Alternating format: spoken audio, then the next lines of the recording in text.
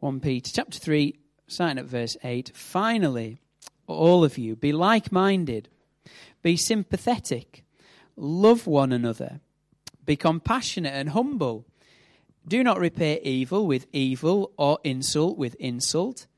On the contrary, repay evil with blessing, because to this you were called, so that you may inherit a blessing. For whoever would love life and see good days must keep their tongue from evil and their lips from deceitful speech. They must turn from evil and do good. They must seek peace and pursue it. For the eyes of the Lord are on the righteous, and his ears are attentive to their prayer. But the face of the Lord is against those who do evil. Let's bow our heads and pray. We'll pray for those who are in their own groups, and we'll pray for ourselves as well as we listen this morning. Father, we thank you for the Bible. We thank you for your word given to us. And Lord, as we come to explore it now, as the children explore it in their groups, as we explore it together, Father, we pray that we'd know your help in understanding. We'd know your inspiration and insight. Father, may this not just be a part of a regular service, but Lord, we pray that we would hear the living God speaking to us through his living word, by his living spirit. Father, we pray for Allan as he shares, that the time in preparation, the living in this passage would come alive as he shares with us, and that he would know that humble confidence of belonging to you and serving you in this way. Father, we give ourselves to you as we listen in Jesus' name. Amen. Good morning. I must confess, when I first read these 5 verses, I thought, where am I going? We're following through this book written by the Apostle Peter to Christians scattered throughout what is present-day Turkey. And then my eyes alighted on the first phrase in the New International Version of verse 8. Finally, all of you live in harmony with one another. In the earlier part of this chapter 2 and 3, the Apostle Peter has been referring to different groups of people. He's written to masters, he's written to slaves, he's written to husbands, he's written to wives, and now he's saying, finally, all of you. So it's a message not just for a section of the congregation, but a message for each one of us, the importance of living in harmony with one another. And so I came to consider that actually Simon Peter was introducing an absolutely vital subject for human relationships. Whether that be human relationships at home, at work, or more especially relationships within the church. That's where I've had my bulk of experience over the last 45 years or so, serving as a local pastor, then as a national overseer for the network of churches for 17 years before coming here. And when you work with people closely in a congregation like a church, you discover at times there are misunderstandings, and there are tensions, there are stresses, and it isn't always that easy to live, each one of us, to live in harmony with one another. And yet it's a real priority for us here at CFM. This is a church where we want to be part of a harmonious congregation. So much so that if you attend one of the preparation groups run by Pastor Christy or Ian, in preparation for becoming a member or a partner in this church, they will be very clear explaining to you what we actually believe about God, Father, Son, and Holy Spirit, what we actually believe about the Bible as God's uniquely inspired, trustworthy word. We'll share with you what we believe about human beings who were created in the image of God but are fallen and spoiled and marred. We'll share with you what we believe about how it's possible to be forgiven and changed and transformed through the grace of Jesus Christ who died on the cross for us. We'll share with you about what God's plan is for his church worldwide and what God's plan is for this church. Then we'll share with you about the last things, what's going to happen in the future when Jesus comes again. All those things we'll share with you. We'll also share with you how we function as a church, how we make decisions, who makes the decisions, and what part we play in that decision-making process. And at the end of all that, we'll ask the question, do you accept these beliefs and standards? And will you, here's the phrase, endeavour to live in harmony with them?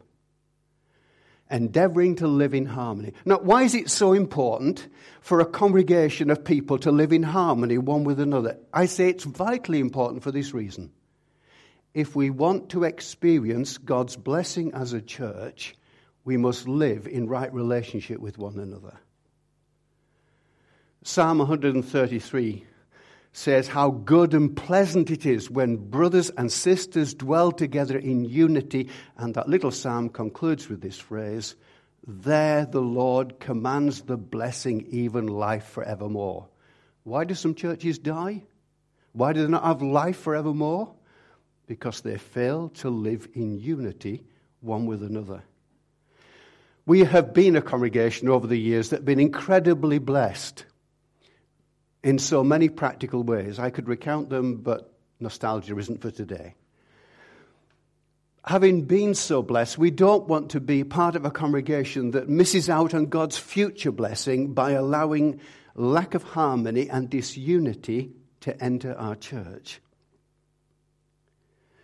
But what does it mean then to live in harmony with one another? It doesn't mean that we've all got to have exactly the same views. It doesn't mean we've all got to express things in exactly the same ways. We've got our two oldest granddaughters are at the moment in Belgium. They're part of a band and they're playing instruments in an orchestra and they're singing as part of a trip from the girls' grammar school at Lancaster to Belgium.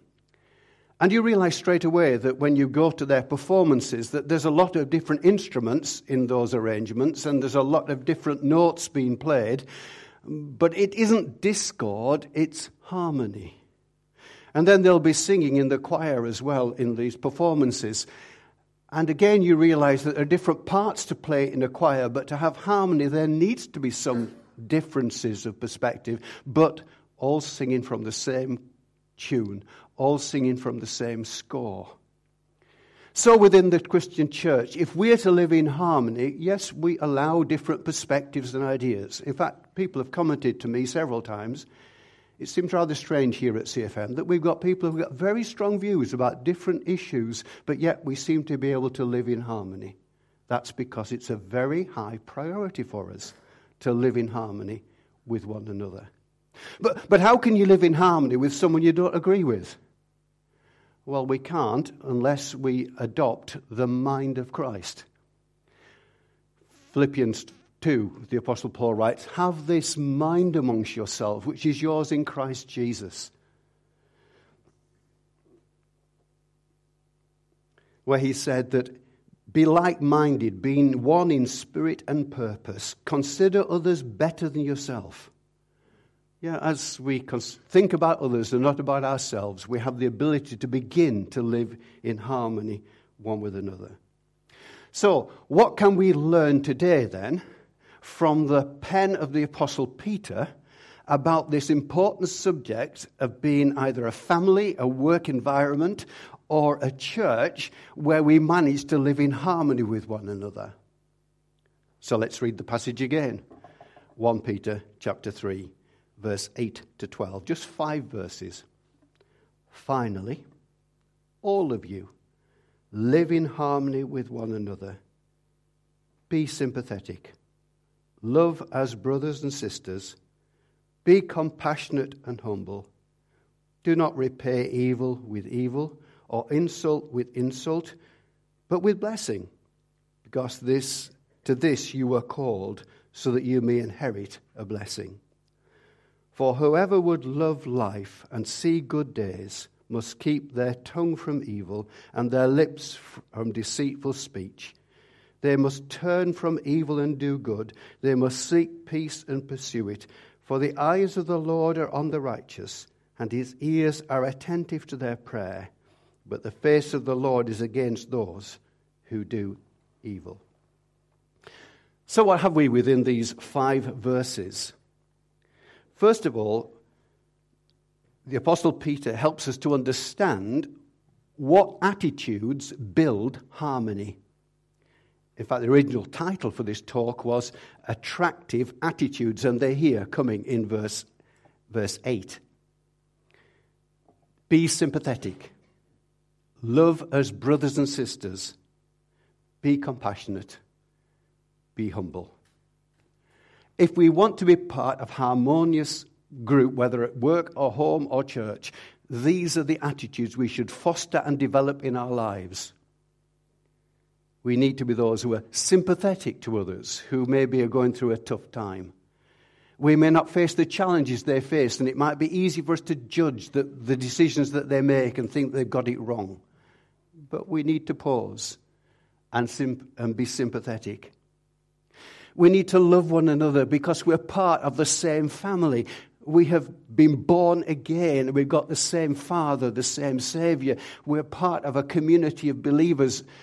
And yes, we need the different perspectives and skills and approaches and gifts to function as a family that has all the attributes that we need within the Christian church. Be sympathetic. Love one another as family. Be compassionate. Be humble. I was looking for some illustration of humility. What does it mean to be humble? And I came across this story. When Queen Elizabeth was just 9 years old, she was taken by her grandmother, Queen Mary, to one of the big department stores in London. Needless to say, a crowd of people gathered around the department store when they heard that the Queen and her granddaughter were in the store. Queen Mary took quite a time shopping, as adults do, and children aren't always very enthusiastic about the time it's taking. And so Elizabeth was impatient. She was impatient to get out, and she said, I just want to get out so that people can see me.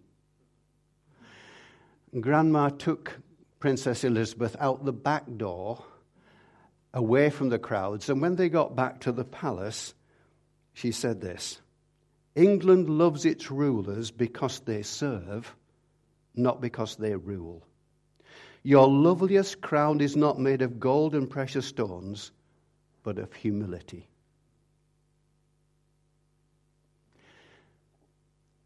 Seems to me Princess Elizabeth heard that message because she served with humility right through her life. Humility is a wonderful thing. It's not promoting ourselves. It's not putting ourselves first. It's putting other people first. It's thinking about what they feel, not what I feel. It's how this decision will impact them, not just how it impacts me. In fact, I realize that these attractive attitudes, sympathy, love, compassion, humility, are most clearly displayed in the character of Jesus. Hebrews tells us that he is able to sympathize with our weakness because he's been tempted in all points as we are, yet he is without sin. When we turn to Jesus Christ in our prayers and to our Father, we're talking to someone who knows exactly how we feel and what we're going through. He is sympathetic. He was someone who certainly loved. John chapter 13 tells the story of the Last Supper, and it says this amazing phrase, that Jesus loved his own who were in the world, and he loved them to the end. And then he washed their feet, and they died on a cross. Yet Jesus was sympathetic. He also was amazingly loving, compassionate.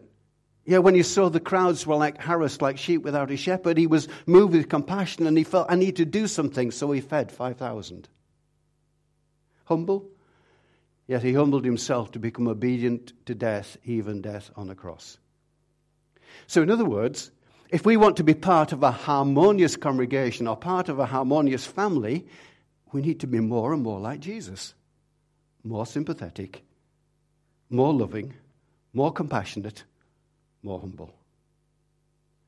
These are the attitudes that build harmony, verse 8. So what destroys harmony? Verse 9, which reads, "Do not repay evil with evil or insult with insult, but with blessing, because of this, to this you were called, so that you may inherit a blessing." Tempting, isn't it, to retaliate when someone does something or says something that's hurtful? Oh, you say, well, I could tell you something. And you maybe think what you would tell them. And then hopefully you think again, and you think, no, I won't. I won't feed this fire. I won't put material on this fire, because if I go back, retaliate to them, they'll come back to me, and it'll just get worse and worse and worse.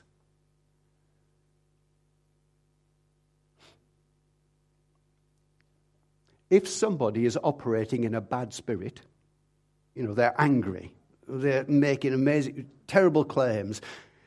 If we're under pressure through their accusations, if we respond in like manner, we just feed that wrong spirit. We need to do exactly the opposite. It's the quiet word, the Bible says, that turns away wrath. It's hard to do, but we need to respond in the way that Jesus responded to insults and injury. Just turn back a page in your Bible, if you have your Bible open in front of you, to chapter 2, verse 22. Jesus committed no sins, no deceit was found in his mouth. Verse 23. When they hurled their insults at him, he did not retaliate. When he suffered, he made no threats. Instead, he entrusted himself to him who judges justly. How did he manage not to want to retaliate? How did he manage not to cry out, this is unjust, unfair? Because he realized that he wasn't the judge on that day, but there would come a day when the Father would judge. He entrusted himself to the one who judges justly.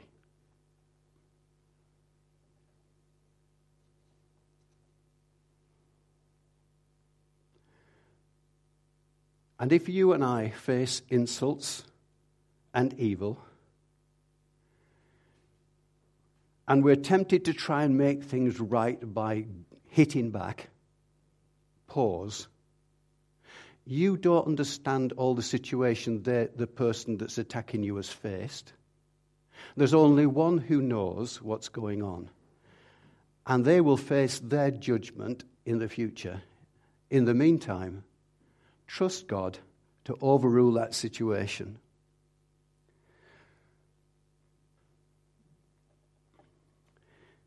There's an interesting little passage in 1 Corinthians chapter 4, verses 3 to 5. Let me set the scene for you. The Apostle Paul is writing to Christians in a place called Corinth. Now, the Corinthian church is not a very happy church. There's a bit of division in the church because they've got different preachers, and the congregation is split as to which is the best preacher. We're really blessed here at CFM because we've got fantastic preachers in Christian Ian. But this was a church that was really split. Some said Paul's the best preacher. Others said, no, Peter's much better. Others said, no, Apollos is better because he's really quite intellectual, quite learned.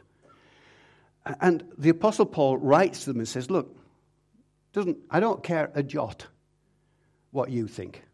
But let me read it in context because he says it even better than that. 1 Corinthians chapter 4.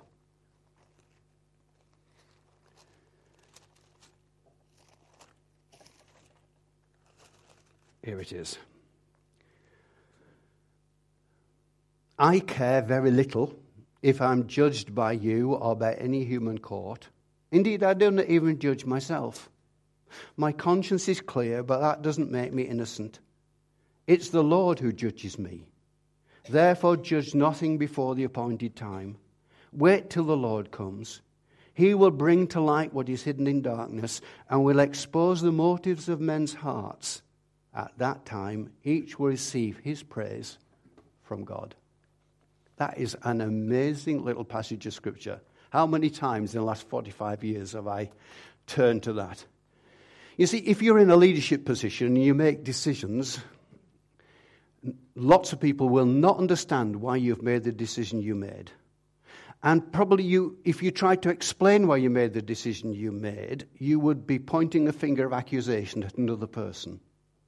And you just have to keep quiet and say, well, that's the decision. And I believe I've taken it before God.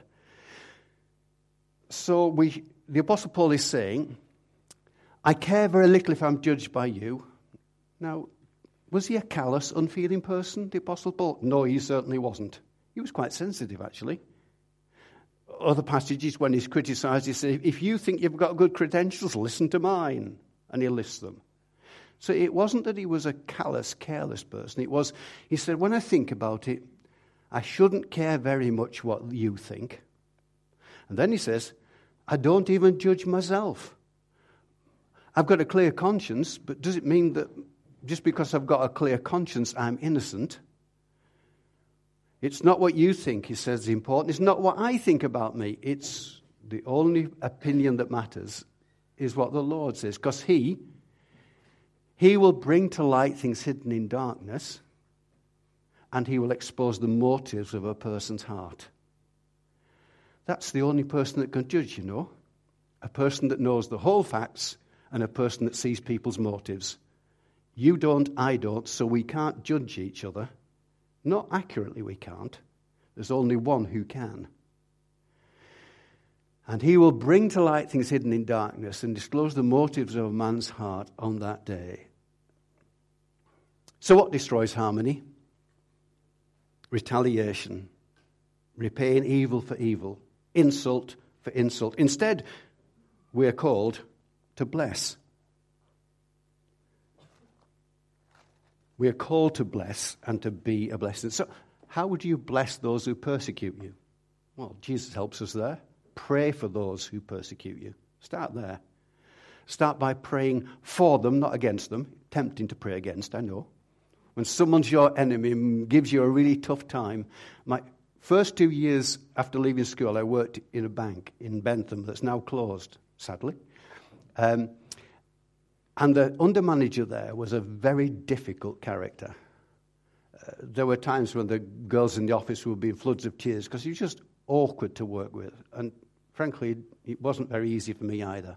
I avoided the tears, but I certainly wasn't very happy. And, you know, when someone is against you and you feel they've got it in for you, it's really hard to not retaliate or not to hold a grudge. And it's really easy to pray against them.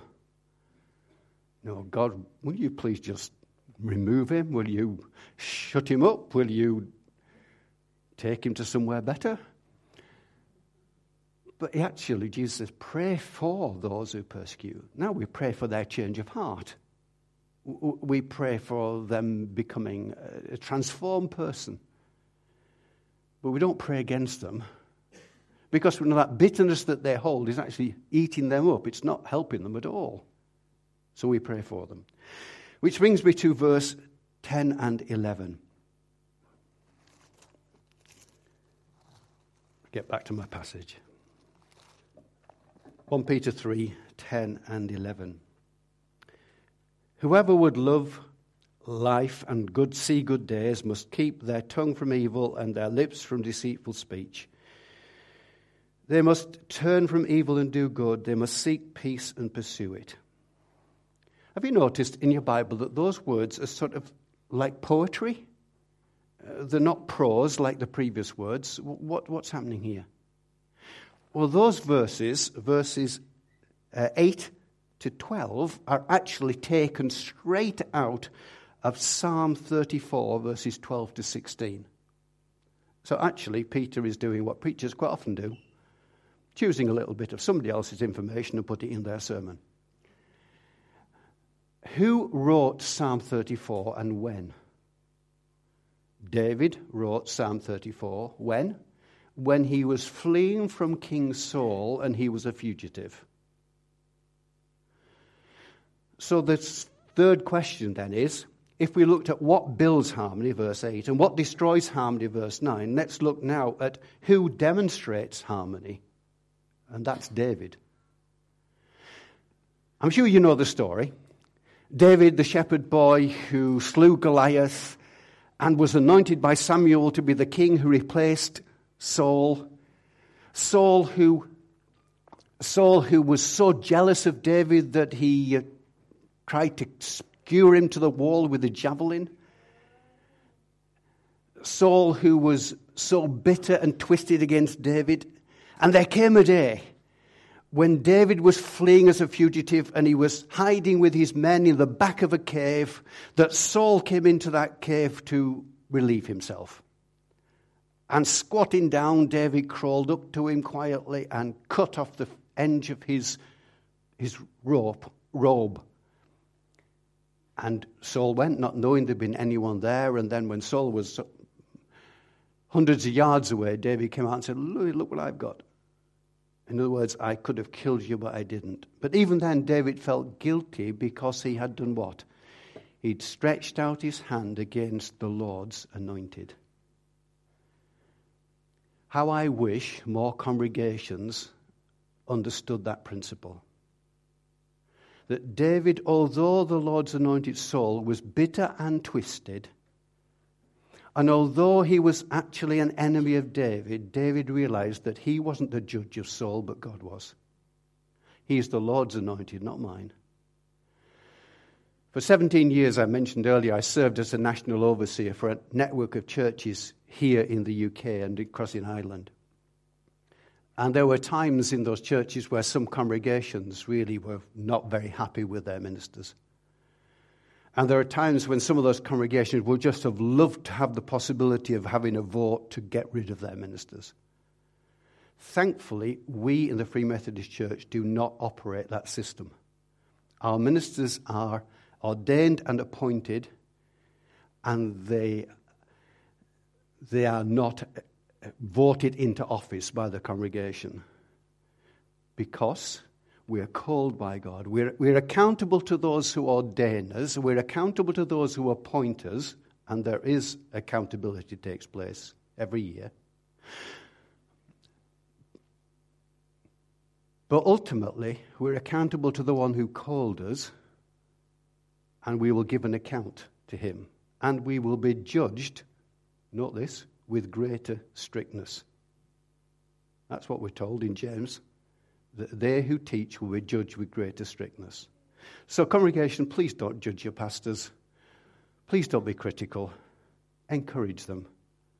They do get reviewed, and they will get judged, but not by us. So who demonstrates harmony? David, in his ability to live through this terrible time of persecution and yet come out of it respecting authority. If we don't respect the authority of others, we can't expect others to respect our authority. Which brings me to the final. I've got four this morning. Which brings me to the final verse. Verse 12. Who rewards harmony? For the eyes of the Lord are on the righteous, and his ears are attentive to their prayer, but the face of the Lord is against those who do evil. There it is. We have one who is our judge. His eyes are on the righteous. God watches over us. He sees, he knows, he understands. His ears are attentive to the prayer of those who seek to live right. Do we want to sense God's presence? Do we want to be sure God's listening to our prayers? Then let's seek to live right. Let's seek to live in harmony. Let's seek to develop those attitudes that build harmony. Let's seek to avoid those attitudes that destroy harmony. Let's seek to follow the example of David and demonstrate harmony. But let's ultimately seek the reward that God gives for those who live in harmony one with another. I referred earlier to Psalm 133. I'm going to read it now. It talks about people living in unity. How good and how pleasant it is when brothers and sisters live together in unity. It's like precious oil poured on the head, running down on the beard, running down on Aaron's beard, down upon the collar of his robes. It's as if the dew of Hermon were falling on Mount Zion, for there the Lord bestows his blessing, even life forevermore. What's all this about dew and oil? Aaron the priest was anointed with oil, and it was incredibly fragrant. It was a perfume. And David is saying, the psalmist is saying, where there's unity, there's amazing fragrance, a fragrance of God's presence. What's this about dew of Hermon on Mount Zion? Well, Hermon was way in the north, snow on the top. Mount Zion was Jerusalem, hot, sun-baked. So not only is there fragrance when people live in unity, but there's also freshness, refreshing, the dew. But most of all, it's where God commands the blessing. So finally, Peter said, halfway through his letter, typical preacher, finally, every one of you live in harmony with one another. How do we live in harmony? By focusing on the things that we share together. Let me quote finally from F.B. Meyer. All of us are loved by the same love. All of us are bought by the same blood. All of us are born of the same Spirit. All of us are members of the same body, animated by the same life, subject to the same afflictions, and destined for the same eternal home. That's why we can live in harmony one with another. Let us pray.